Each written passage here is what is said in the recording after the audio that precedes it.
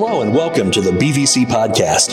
Here at Brownsburg Vineyard Church, we want you to know that we are a group of ordinary people that serve an extraordinary God. Our mission is to honor God and advance His kingdom by building disciples who will give their lives to changing the world. Whether you are local or joining us from a distance, we want to thank you for being a part of our family. To learn more about us, you can visit thebvchurch.com. Thanks for listening and enjoy this week's message.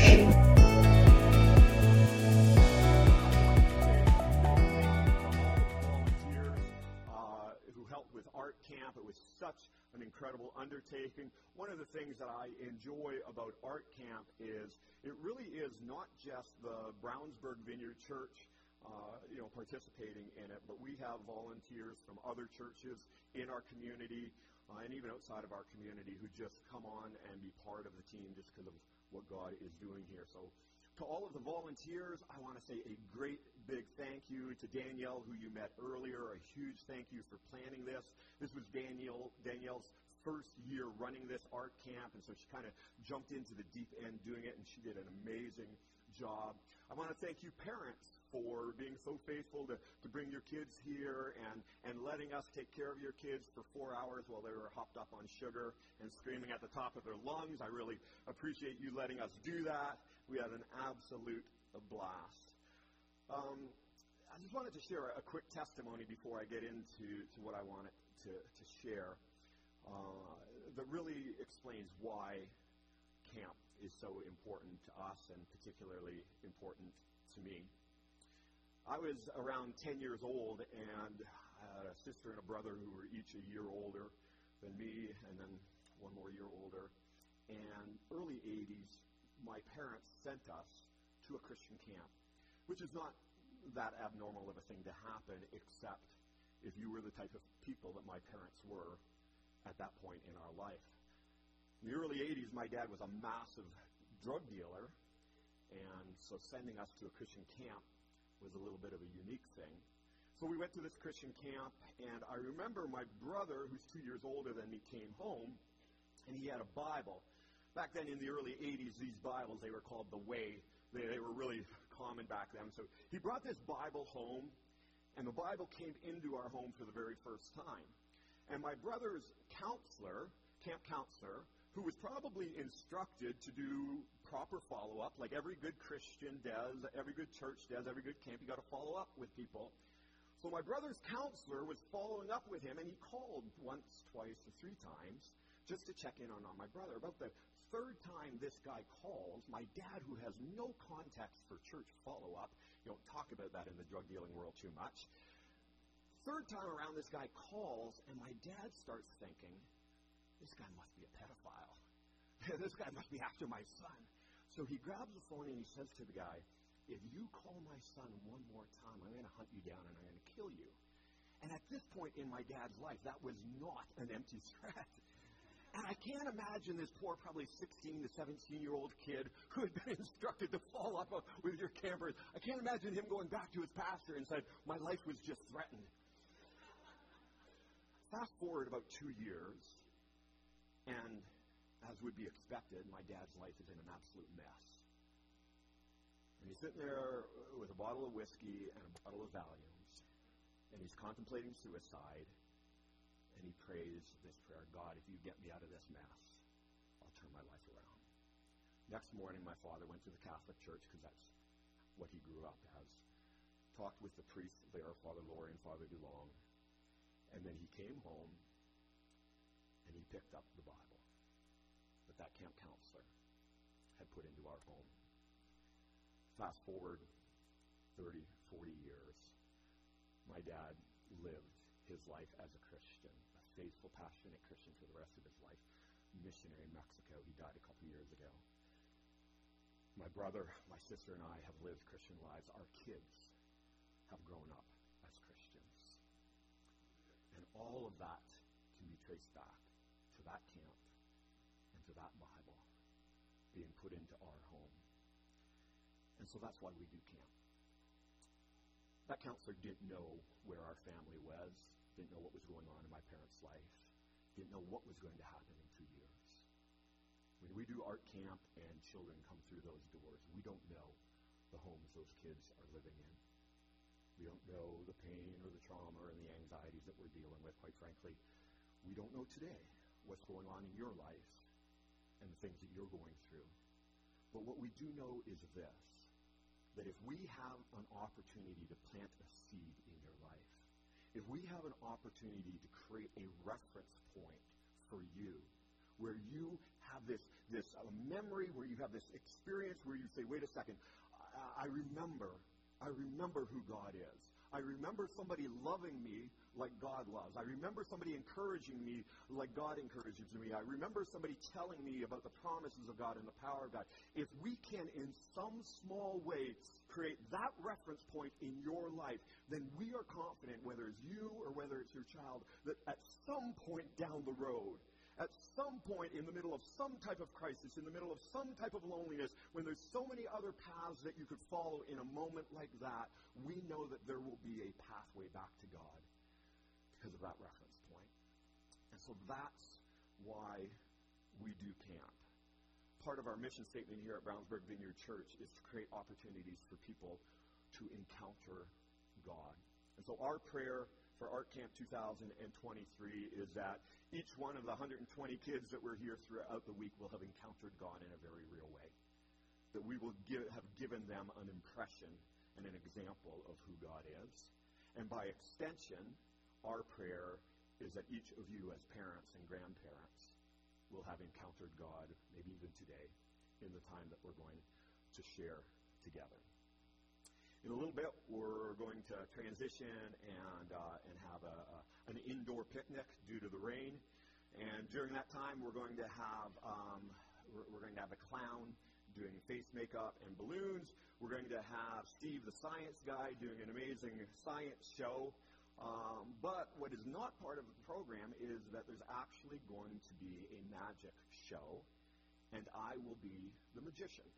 This morning, in pulpits around the country and in pulpits around the world, pastors are given approximately 30 to 40 minutes to preach a sermon. For those in our African countries, I do missions work in Africa, they get like an hour and a half to preach a message, right? I love preaching in Africa. Right here, before your very eyes, I am going to attempt to preach a message in 10 minutes. Maybe 12. Don't start the clock yet. So I need you to hold on, buckle up. We're going to go quick. You may not even see it. It's going to happen so fast. So here we go. 12 minutes. I absolutely love the Bible for so many reasons. But one of the reasons why I love this Bible so much is just because of the symmetry in it. It is like a piece of artwork, or it's like a piece of music that is intertwined and it's connected, and you just see how all of the pieces fit together. And one of the things that you see over and over again as you read the Bible is you start to see these themes or these ideas and these concepts, and the more you read the Bible and the more you get into it, you realize, oh, there it is again, and oh, there it is again, and there's that theme there again.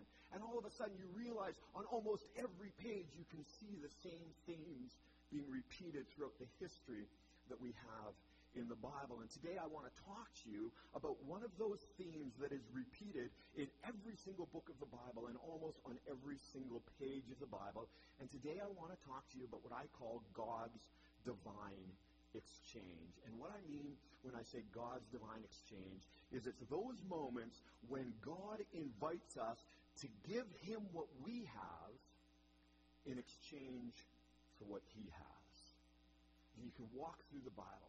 God said to Noah, give me 120 years of your life to build the ark. Give me 120 years of being called a fool for building an ark during a drought, building an ark where there's nary a raindrop coming. Give me 120 years of your life, and what I will give you is I will give you salvation. I will save you and your family. He said to Abraham, the father of the whole Judeo-Christian faith, he said, Abraham, leave the land of your fathers and mothers, leave where you were born. And in those days, nobody left where their family was from because that was the only support structure. Leave everything that you know. Go to a land you've never been to before. And in exchange for your obedience, I will make your descendants as numerous as the stars in the sky. To Daniel, give me your faithfulness to bow your knee and pray when the king says that whoever prays will be killed. And if you pray, like I'm asking you to pray, then when you get thrown in the lion's den, in exchange for your faithfulness and your courage, I'm going to give you my supernatural protection.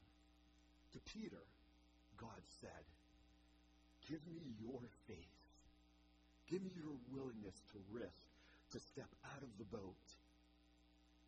And if you give me that step, I will give you my supernatural power to defy the laws of gravity. And finally, there's no better example of the divine exchange than when Jesus came and said, I'm going to give you my life, and you give me your life. There's a couple things about these divine exchanges that no matter where we find them in the Bible and no matter when they are presented to us, they always have these three things in common. And the first one is this: whatever God offers us is always worth more than whatever we have to give him. There's never been a time where God walked away from a deal and said, man, I got the better end of that deal. There's never been a time where somebody made one of these divine exchanges with God and then regretted that they lost out on the deal. Every single divine exchange that has happened throughout the history of mankind, we have always got the better end of the deal. God always makes exchanges that benefit us, where we get the better end of the deal. The second rule of these divine exchanges is that God continues to offer us divine exchanges even though we've been unscrupulous in past exchanges. I love that word, unscrupulous. Good Scrabble word. Here's what I mean by that. Many of you guys, as you were dropping your kids off throughout the week, saw that we had this construction project going on out here. We had a new patio laid. We had a retaining wall built by some concrete people, contractors. And if you're a contractor here today, I'm not talking about you. But I am talking about the contractors who did our job. Anyhow, long story short, I won't get into it because I don't want to get mad. The contractors that we hired did not keep their word. About 80% of what they did, they kept their word. The last 20%, they didn't keep their word on. There were just things that they said that they were going to do that they didn't do. Now, even though I've forgiven them, even though I've released them, even though I have refused to allow myself to imagine slashing the tires on their tractor and equipment, I have not done that. I will never deal with them again because they were unscrupulous. How many of us in our relationship with God have not kept up our end of the bargain? How many times have we said, God, if you get me out of this, I will. God, if you answer this prayer, I will. God, if you provide for this need, I will. God, if you take this pain away, I'll do this. How many times have we prayed that prayer? God delivered on his end, and we, like a concrete contractor, didn't hold up our end of the job. What's amazing is that God never says about anyone, I'm done dealing with them. God never says, I will never do business with that person again. No matter how many times you and I have been unscrupulous, no matter how many times we have been unfaithful to hold up our end of the deal, our end of the bargain, God always comes back to the table and says, do you want to try this again? That tells us so much about the heart of God. It tells us so much about the grace of God. And if you are here today and in some way you are thinking, but man, I have messed up too many times and I haven't fulfilled my end of the bargain so many times that God's not going to do business with me again, I want you to understand that that is a lie of the enemy. The heart of God is always open for business. Here's the third and the last rule of these divine exchanges, that although God extends the invitation for an exchange to happen, we have to initiate the exchange. God never forces deals on us. God never robs anything from you. God never takes anything by force with you. He always says, do you want to do this? And if so, you lay your offering down. We are the ones who Let me share one quick scripture here that is an example of a divine exchange. It's found in Matthew 11. It says, "Come to me, all who are weary and burdened, and I will give you rest. Take my yoke upon you and learn from me, for I am gentle and humble in heart, and you will find rest for your souls. For my yoke is easy, and my burden is light." This is such an amazing scripture, and I want to break it down here in a second. But first, let me say this. There's this paradox in the character of God. The Bible says that God is the same yesterday, today, and forevermore. In other words, God is unchanging. And you can bank on that. God is unchanging. In as much as that is entirely true, you also have another dimension of God. And God is spontaneous. He's creative. And in that way, he is unpredictable. So simultaneously and paradoxically, God is both unchanging and unpredictable. And as I was preparing for today's service, I sensed that God wanted to do something a little bit unpredictable. Because in all of the years past when we've had these services, we've kind of kept them pretty light and upbeat. But I sensed that God wanted to do a deeper work here today. And I sensed that there would be some people here today that needed God to do something in their life, and we would be remiss if we rushed by that too quickly. I believe that there are these moments in time where God's spontaneity and unpredictability breaks through. And if you read Scripture or you study church history, there are just these special moments where the weight of God is greater, the presence of God is greater.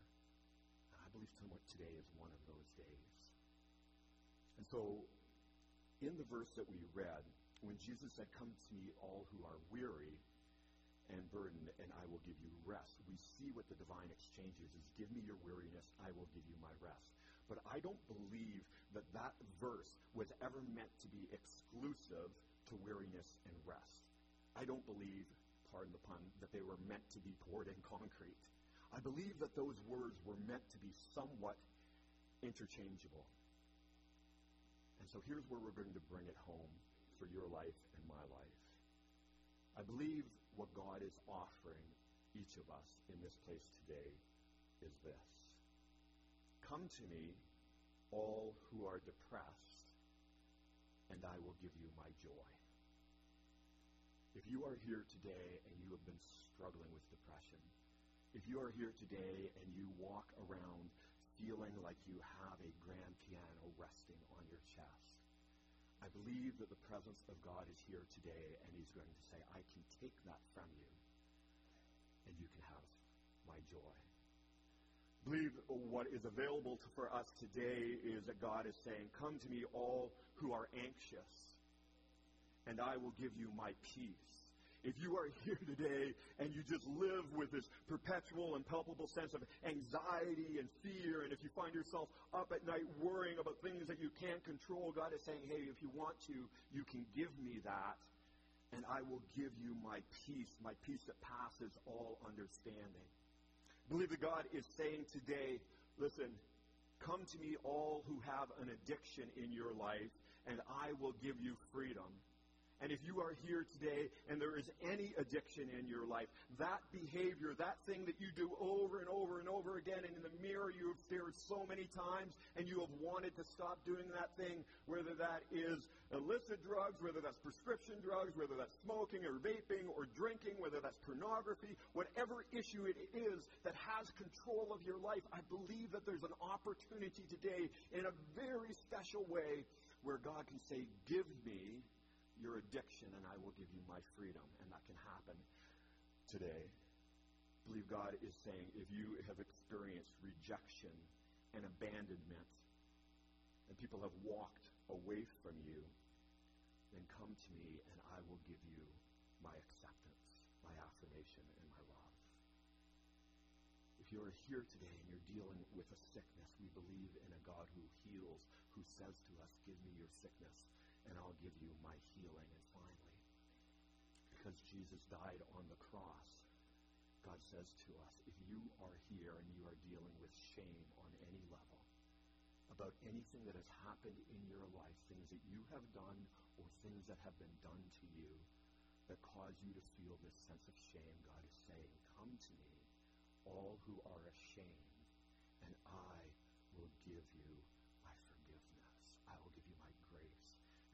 give you my mercy. So I'm going to invite the worship team back up to the stage. And I want you to know that God is open for business today. And it doesn't matter what is in your life, how long it's been there. It doesn't matter how responsible you are for it or whether somebody else did it. None of that matters. God is here, and he is literally saying, let's do business. Let's make a divine exchange in your life today that'll absolutely, radically change your life. So what we're going to do here is something that we don't normally do at Arts Camp, but I just felt that God didn't want us to miss this opportunity. So just before we invite the kids in and we get into the official Arts Camp program, I asked the band to come up, and they're going to quietly play a song. The words of the song will be on the screen, but quite honestly, the song and the words are secondary to really the main focus right now. So for the next 3 or 4 minutes, I just want you to take a moment and quiet your soul and quiet your heart. If you're comfortable, you can just open up your hands and just say, God, what is it in my life you want to take away? What is it that you want to give me? Some of you are sitting here right now and you know exactly what it is that you want to exchange with God. And so I would pray that each one of us would just take these next 3 or 4 minutes and make that divine exchange and have a real encounter with God. So we're going to bring the light slow. The worship team is going to sing this song. I'm going to come back up in about 3 or 4 minutes. Let me just begin this time in prayer. So God, I thank you for your grace. I thank you for your love. I thank you for your kindness. I thank you, God, that whenever we have an opportunity to make one of these exchanges, that we always walk away with the better end of the deal. I thank you, God, no matter how many times we have been unscrupulous or unfaithful in the past, today you're willing to do another deal with us. So come, Lord Jesus. Take the brokenness from our lives, take the pain from our life, take the woundedness and the trauma, take the addiction, take the loneliness,